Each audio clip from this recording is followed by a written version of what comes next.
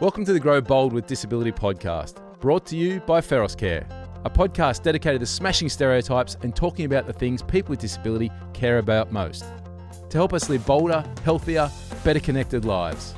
I'm journalist Pete Timms. And I'm Tristan Peters. I work for Disability Service Directory Clickability and am a wheelchair user living with spinal muscular atrophy. Today's episode of Grow Bold with Disability is Growing Bold and Mental Health. And our guests are Patrice O'Brien, Beyond Blue's Chief Community Officer, and Danny DeToro, six-time Paralympian representing Australia in wheelchair tennis, and she's also won 10 Aussie Open titles and a bunch of Grand Slam crowns. In this episode, we'll discuss the difference between mental health and mental illness and attempt to discover why people with disability are more likely to experience higher levels of psychological distress than those without disability. Patrice and Danny, welcome to Grow Bold with Disability. Thanks so much for having us. Thanks for having us, boys. So, Patrice and Danny, before we start, let's get a little bit of background on both of you. First off, Danny, you're co-captain of the Australian Paralympic team, have represented Australia at the Games in not one but two different sports, tennis more recently, table tennis, which is an incredible feat. Can you share a little bit of your story with us? Yeah, thanks. That just makes me sound super old. I am super old, let's be fair. So I kind of, just typical, grew up as a kid out in the southeast suburbs in Victoria, heaps into sport, really just across all stuff. Had an accident when I was 13. I had a brick wall fall on top of me at a swimming carnival. It broke my spine and it put me in the spinal unit at the Austin Hospital. And I'd never met anyone in a wheelchair. I'd never met anyone with a disability, and it was really it was an interesting time. I was 13, and my family, there was a lot of impacts across our whole community. But I was incredibly blessed to have Sandy Blythe as my recreational officer. For those who are kind of into sport, he's a total legend within the community, and but he was the rec officer there, and he just kind of showed me what's possible. He led this incredible independent life, and it changed.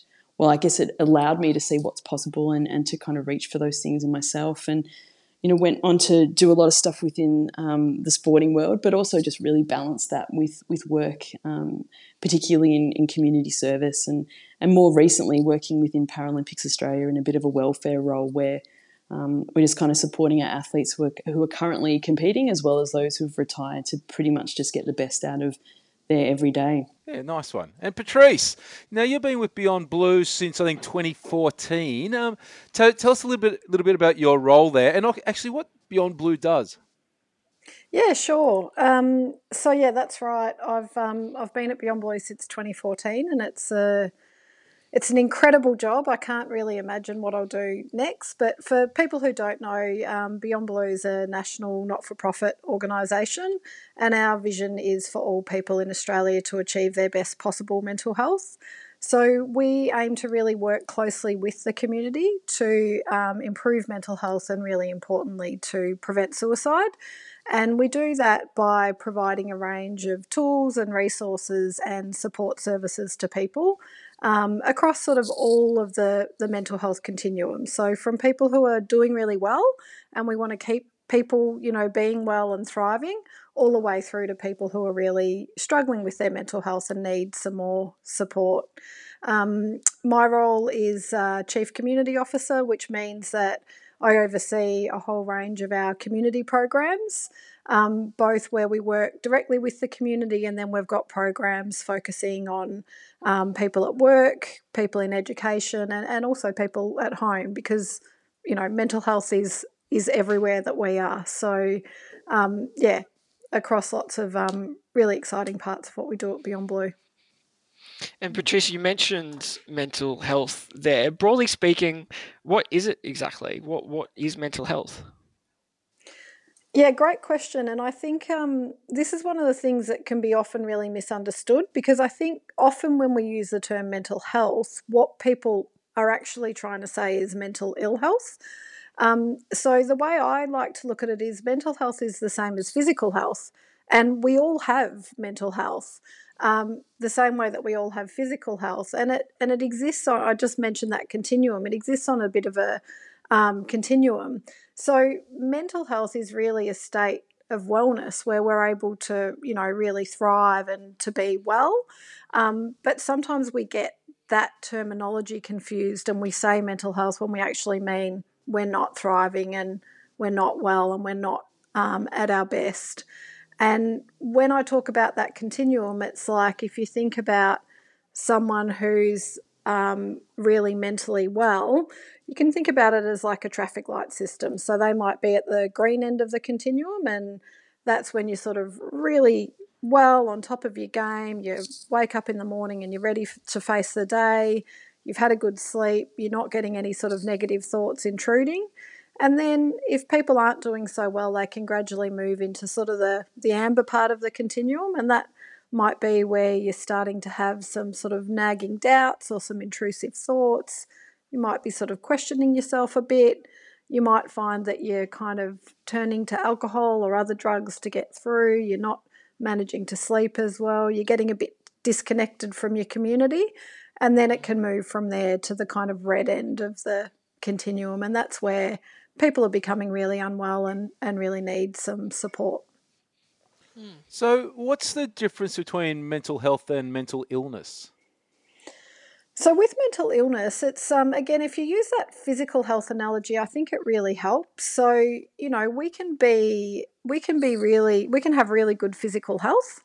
But then if we have like a really bad few weeks at work and we've worked too much and we haven't done enough exercise and we've fallen into a bit of a bad habit of getting Uber Eats every night and not eating the best diet, even though we're really mentally well, we're really physically well normally, we can become unwell.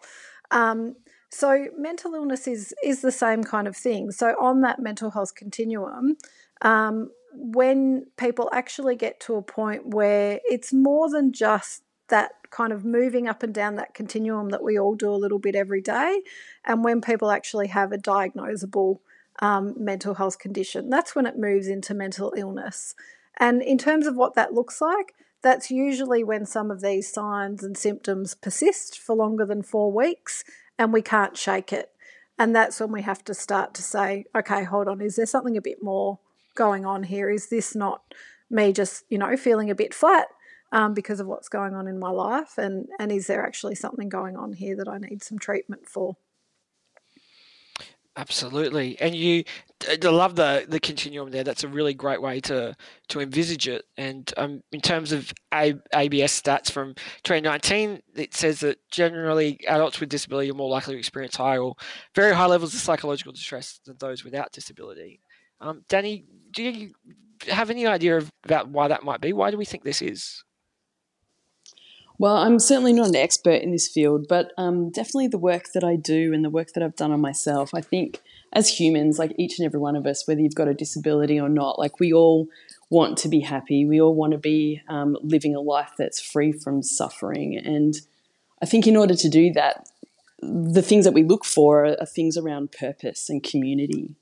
And when you think about how we live like purposeful, meaningful lives, there's no doubt that people with disability, that's a real challenge for so many within our community. And there's lots of barriers, there's lots of reasons why those things become really problematic. And you don't have to look too far. Our the unemployment rates for people with disability are twice as high as anyone without a disability. Just generally, there's such reduced choices for people living with a disability. And while they're around employment, they're also around just getting amongst community, like being able to access places. Lots of stuff. When you talk about, trauma, I guess the Commission's kind of really shown that, like the rates of physical, sexual, financial abuse for so many within our community.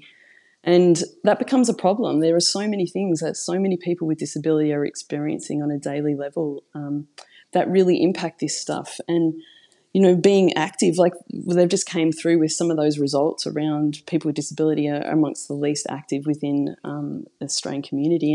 And exercise is part of it. Like I've used sport as a way to not just like improve my mental health, but to connect with community. And I'm not talking about everyone needing to get onto the Paralympic team, but being physically active and kind of having a group of people that you're able to connect with and knowing your own passion and knowing your purpose.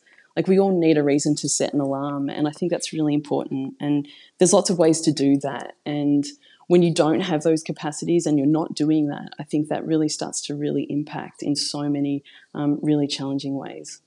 Yeah. So, Danny, what about you? What are some of your experiences with mental health personally? It's funny, isn't it? Like, I kind of feel like as a person with a disability, there's this weird like stigma, like either like your life is, you're not able to live a meaningful life, and questions around, oh, I could never do that, or that's so bad. So there's this extreme that your life has no value, to then, oh, you're just such a superhero because you've overcome so much. There are these like weird extremes. And so I feel like as a young person dealing with a disability, I kind of went through all those things. And as an athlete, excelling in a ton of different areas that I've worked really hard. But when I was struggling with mental health, when it was quite poor and I was finding myself being in states of anxiety and even panic attacks, when I spoke about those, it was like, well, surely that's not happening for you because you've overcome so much. And it's hard because that stigma kind of stops you from being able to empower yourself to reach out to the organisations and to your community and to the people that you know who can actually support you through those times. And I've had to work really hard to back myself, to know myself, to understand when those red flags in my own behaviour and my mental thoughts and my mind, to kind of see them early enough so that I can kind of pick up on them, and then being able to reach out earlier than I probably did when I was a kid, and I didn't know how to do those things. And that stigma is huge. So I've worked really hard on those things, and now I'm really grateful that I've got a great community around me that I'm able to speak to openly and honestly. Even within my sporting team, like we've created a really beautiful team there that supports that vulnerability, allows you to be really honest and open about where you're at, so that we can all kind of grow from that experience, and that allows us to really reach for the best in ourselves. It's been a real journey, but I feel like I'm in a good place with it, even though those struggles are daily and we're constantly working on it. But at least I know I have the tools now. Yeah, for sure. And you touched on then sport, community and purpose assisting you on your journey. What support is out there specifically for others with disability? What is it about finding those purposes themselves, or what organisations can assist them in that? Yeah, look, I think that's a real key, isn't it? Like the purpose. Like, you need to find your reason to set an alarm in the morning, and I think there's lots of support in order to do that. And the role of the community, I think, is a big one. Is knowing your passion and being able to be empowered to go and actually explore that, and whatever that is, whether that's arts, education, advocacy, dog parks. Like, sport obviously is a part of it, but when you're actually starting to look at places to support you in your mental health, I think that's a big problem, is that there's not a lot of specialised services that kind of work with people with disability. And certainly that's what we're finding within our community, the sporting community, and we've kind of worked really hard to create people within that who have some lived experience, either as someone with a disability, kind of providing those services, or at least have experience with disability. And that's a big part of it. You do a bit of a look online, you can see that there's an organisation called Wellways Australia, and certainly they're the only one that I kind of found that were actually doing work, that were working with mental health and people with disability out in the community. But there's not a lot of them, and I think that's a really big part of the issue. Patrice, back to you. You were talking earlier about some of the signs that people experience when they're getting poor mental health. It's how if you see someone and you think, oh, he's drinking a bit more than normal, or he doesn't seem like he's himself, what can we do? Can you go up, instead of just saying, are you okay? It's not sort of something where you can physically see they've cut themselves and suggest going to see a doctor, if you try to get where I'm coming from. Yeah, absolutely. And I think it's interesting with the Are You Okay? Because I'm really loving their latest ads. I don't know if you guys have seen them, but they're sort of saying, what do you do when if you ask someone, are you okay? And they say no. And they're sort of picking up on, at the moment with what we're going through with the pandemic and the impact that it's having on people's lives, whether it be people who are still in lockdown and feeling isolated, or people who've lost their jobs, or people who are feeling more anxious. It's about us all having the conversation, having the confidence to have the conversation if the answer to that "are you okay" question is no. But I think in terms of the practical things that people can do if they're looking out for someone around them, it is about picking up on, if it's someone you know well, it is about picking up on, do they seem different? Does something not feel right? And then if that is the case, it's having the confidence to check in on them. And when you do that, you don't have to expect yourself to suddenly become a mental health expert. You just have to genuinely care for them. And you don't have to have all the answers. You just really need to approach the conversation with going and saying, hey, listen, I've noticed you don't seem yourself lately. Do you want to have a chat about anything? And all of the research that we've done with the community, when people are struggling, what they mainly want is someone to listen and show that they care, rather than having all of the answers. And then if people do start talking and it is really clear that they are struggling, then there's supports and services that you can direct them towards. And Beyond Blue is a great place to start. So lots of our resources are available online, and then we've also got our 24-hour-a-day, 7-day-a-week support service. And just back to that point that Dan was making around what supports are available for people with disabilities from a mental health perspective, we try to ensure that all of our supports that we provide at Beyond Blue are as accessible as possible, but we know we can always get better at that. So part of what we really want to do is keep talking to people within the community and people with disabilities about how can we get this better. And that's one of the reasons. So we've got a partnership with Paralympics Australia, which is how Dan and I know each other. Fantastic partnership. And part of the reason behind that is because we want to understand more about what this is like and how we can get our services and supports better and better so that they're as accessible as possible for people when they need them. Great. Absolutely. And you mentioned Paralympics Australia there. Danny, in 2017, you were appointed the Athlete Engagement and Wellbeing Officer and Vice Chairperson of the Athlete Commission. It's a really fascinating term, Wellbeing Officer. What is it exactly? Why does our Paralympian team require one? Yeah, that's a great question. So well-being for me is lots of things. It's our financial well-being, it's our physical well-being, our mental well-being.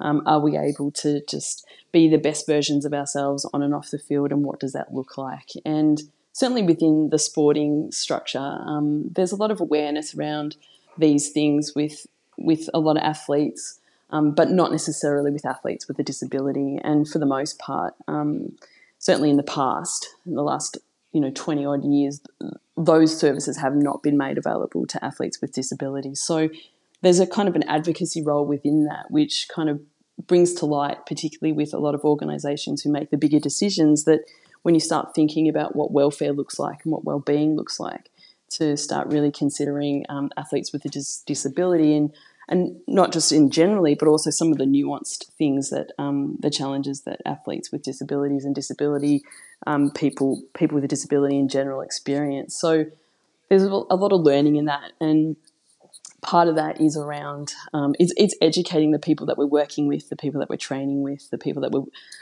in the just daily communities with. But it's also, I guess, encouraging and supporting our athletes to start reaching out. And, each and every one of us live the life we live because so many people have come before us and done all of the incredible work to allow us to have the life we have. And I think we all play a role in kind of pushing that forward. So while it's encouraging athletes to reach out for the support, it's also encouraging athletes and people with a disability in general that if you're not finding the thing that you need, start creating it. The thing about people with disabilities is that we're awesome at adapting. Like, we're awesome about finding ways to kind of make things work. Like, put a box of chocolates on the bloody top cupboard and I'll find a lot of ways to get to that, even though I'm sitting in a wheelchair, like there's we're legends at adapting. So I think if you're not finding the thing that you need, it's important to go out and really advocate for yourself and for others. And I think that's the best thing we can do. You know, you've got a meaningful life when you're doing something that benefits yourself and other people, and we all have the capacity for that. I find it interesting that you talk about adapting. If I drop a TV control and I struggle for 20 minutes to try and pick it up, reach it down from a power chair, if someone comes in and picks it up for me in the 20 minutes, I always tell them to put it back down because I'm going to find a way to do it. It's Totally. It's that innovation, isn't it? It's we want to do it ourselves and we're going to adapt and find a way to do it. Yeah, 100%. And that's powerful. And as I'm getting older, I'm also appreciating the value in assistance as well. Like, you know, independence is huge. And I think that's a very powerful thing when we can live independent and rich and full lives. But I also didn't build my own wheelchair. Like, I didn't build the house I live in. You know, like, I appreciate that in order for me to live a rich and independent life, I also need to be able to rely on other people. And that's taken me a really long time to kind of appreciate that and really welcome that. But I'm grateful for that. So while I'll happily tell someone to sod off while I'm trying to get the biscuits at the top of the thing, like if it's like way too high and I really can't do it, I'm like, oh my God, that'd be great if you could. That'd be awesome. So, you know, it's a little bit of that gratitude piece and bringing everyone along, you know, like I think that's a really important part of it. And I think within that, Dan, you know, bringing it back to that sort of mental health perspective, I think kind of what you're talking about there, and when I talked about the mental health continuum before, and, you know, as what we all really aspire to is to be in that green kind of zone that I was talking about. You know, that's where we want to be, where we're feeling really mentally well. And part of the way that we can strive to keep ourselves there is by creating those protective factors in our lives. So I think, you know, that thing that Dan's talking about, you know, realising when you do need to reach out and doing those things like having a reason to set the alarm so that you've got something to get up for, knowing where you can go to check in on someone if you know you are having a bad run, and having that community and that sense of purpose around you, all of those things that give us great lives are also really huge protective factors for our mental health. So I think part of the message around mental health is that, you know, take it proactively because prevention is always better if you can. Yeah, nice. And ladies, our podcast is called Grow Bold with Disability. We're kind of touching on that a little bit, but we do like to ask all our guests what growing bold means to them. And Patrice, I'm going to get you to start. Sure. I really like this question. So I think for me, the only way to truly grow is to be bold and to really take on and embrace challenges and opportunities when they come your way. And I think to truly realise the greatest learnings, sometimes we have to go through the greatest challenges. And, you know, in my life, I don't have a disability, but I have been faced with some really big challenges that life has thrown at me along the way, as life tends to do. And what I've often learnt in hindsight is that the most difficult times in my life have actually provided me with the greatest opportunity for growth. And so it's that boldness to be open to the opportunity that's important. And I think it's not always easy, but it's part of the key to living a great life. Yeah, nice. Beautiful. And Danny? Oh, growing bold. That's such a great one. I feel like I work to that every day, to be really honest. And I guess currently table tennis is where I'm doing that. Like I've had a career in wheelchair tennis for 30 years, and when I started playing table tennis, the common thought that, and people were saying it straight out to me, was that I was too old and I was too set in a tennis mode to be able to really take this sport on. And of course, I love hearing stuff like that. Challenge. That stuff just fuels me. But it was more than that, you know. being able to take on something that is very different and requires you to almost rewire your brain is a massive challenge. You feel like you're not doing stuff well, and that's a horrible feeling. Being comfortable with being uncomfortable was a really massive part of that, and that's a boldness to be able to do that for me.